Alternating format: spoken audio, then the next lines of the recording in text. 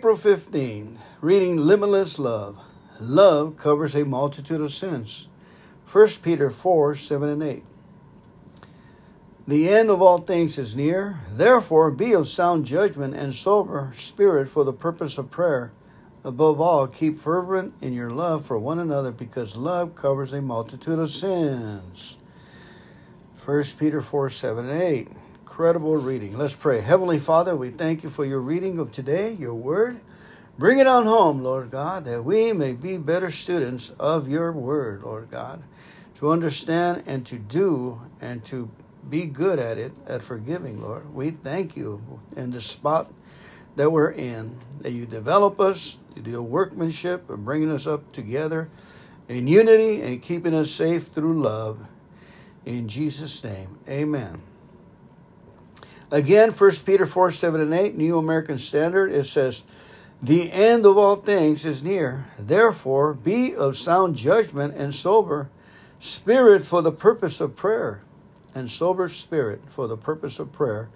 Above all, keep fervent in your love for one another, because love covers a multitude of sin. Amen. One of the most unloving things we as believers can do is expose and magnify each other's sins. On rare occasion, when someone so stubbornly persists in a sin that he is going to hurt himself or someone else if that sin isn't brought to light, it may be necessary to go to a pastor or church leader so the person can get some help. But in every other case, love covers the sin of a brother or sister. Love magnifies and talks about the good things in people, not the bad. People generally aren't encouraged and edified when we point out their flaws. When we criticize their behavior, even if our desire was not to be mean but to help them, they hardly ever jump up and say, "Thank you, brother, for showing me what a jerk I am. That inspires me. I believe I'll be a better person from now on." No, the opposite usually happens. They become disheartened and discouraged. Instead of focusing on what they are in Christ and the grace of God in them, they walk away thinking what a loser they are. And that perpetuates their weakness instead of delivering them from it.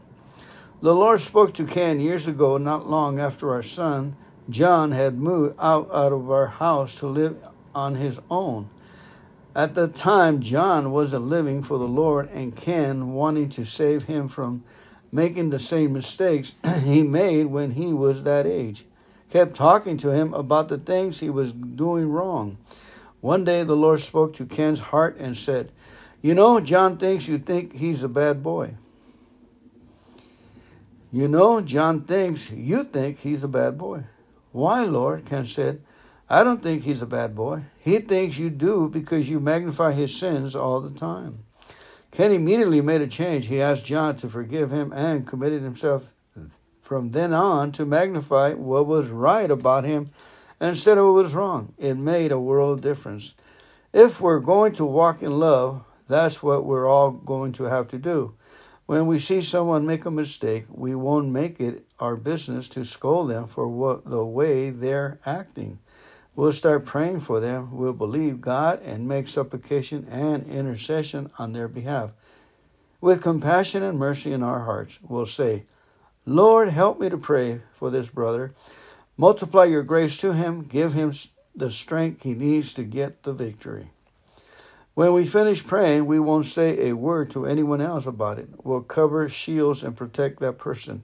We'll magnify his success instead of his failures, because that's just the way love is. Amen. Okay, now, April 16, The Key to Success by Ken Copeland.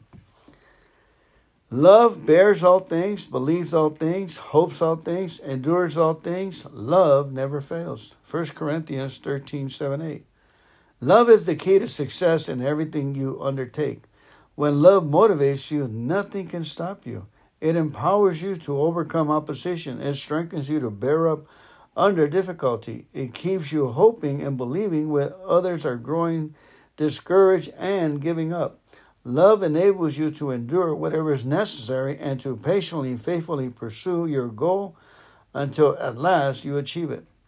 Love can even bring you success in seemingly mundane areas of your life. Say you need to lose weight or simply get back in good physical shape. Surprisingly enough, love will enable you to do it. Most people don't realize that they use selfishness as a motivation. They want to get fit just so they can look good, and though they start out strong, before long you can find them back on the couch watching infomercials about exercise equipment instead of in the gym working out on it. They think it's because they lack self-discipline, but the truth is because their self-discipline isn't backed by love. Those people who would have an entirely different experience if they got down on their knees and asked the Lord to help them make a heart adjustment. He would awaken within them the desire to lose weight so they could better bless others. They'll start wanting to be strong and healthy so they could be a role model for their friends and family and an inspiration to them instead of a drain. They'll start thinking about how much they love the Lord and how they desire to please Him. They'll be motivated to take care of their bodies so they could live longer and serve Him more effectively. I've even seen love motivate people to stand in faith for healing even when sickness made them want to give up. They'll think of the pain and difficulty their illness or death would cause their loved ones, and they rise up strong in God and say, I don't care how bad I feel. I won't let the devil steal my health. I love my family too much. Galatians 5:6 tells us that the faith works by love. So when you take the motivation of love and add faith in God's word to it, you have an absolutely unbeatable combination. Faith and love together will wake you up in the morning and motivate you to put on your jogging shoes instead of your bathrobe. Faith and love will help you choose a salad instead of a sundae. They'll keep you on the fitness track until one day someone will look at you and say, hey, you look like you lost 20 pounds. How on earth did you do it? You can smile and say, love never fails. Wow, what a beautiful article by Kenny Copeland for April 16th. Now, April 17th, back to Gloria Copeland. Limitless love, the sweetest thing on earth. Therefore, as the church is subject unto Christ, so let the wives be to their own husbands in everything. Husbands, love your wives, even as Christ also loved the church and gave himself up for it. Ephesians 5:24 and 25. When believers get married and truly set their hearts on loving one another, they can create a situation so wonderful. It's better than anything else on earth. The only relationship that can compare with it is the one between sweet Jesus and his church. Sadly enough, most Christians know hardly anything about that kind of marriage. That's why the rate of divorce in the church is the same or even higher as the divorce rate in the world. Instead of focusing on how they can give to one another, believers often focus on what they can get from one another instead of praying for God to show them how to meet the other person's needs. They cry out to God and say, Lord, he isn't making me happy. Make him treat me better. Or, Lord, make her stop nagging me all the time. She's driving me crazy. I learned years ago that one of the best things I could do for our marriage was to pray for Ken and ask God to give him the best wife he could possibly have on the face of the earth. Of course, since I didn't want God to have to move out and bring another woman in, I volunteered for the job myself. I said, Lord, make me the kind of wife, help me know exactly how to encourage him and bless him. One day I hadn't been as sensitive to him as he wanted me to be, and he went into another room and blurted out, oh, she doesn't care anything about me. I didn't hear him, but the Lord did. He spoke to Ken's heart and said, it's none of your business whether she cares for you or not. Your business is caring for her. Besides that, I love and care for you, so you just betrust yourself to me. Ken answered, yes, sir. And he's been a better husband ever since. I've been a better wife, too. We both learned that the more we forget about ourselves and just concentrate on blessing each other, the more wonderful life becomes. I can honestly say the thought of divorce never crossed our minds.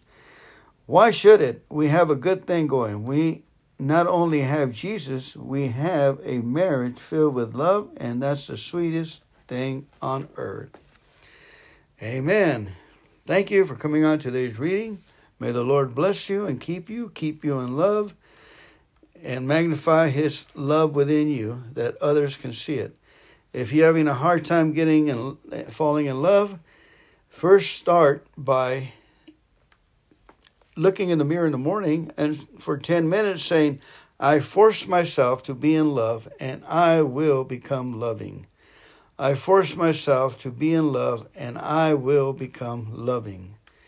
Just say it over and over and get excited and jump up and down and keep saying it till something happens. You'll be happy all day long with puncturing the love of God. I love you. Take care.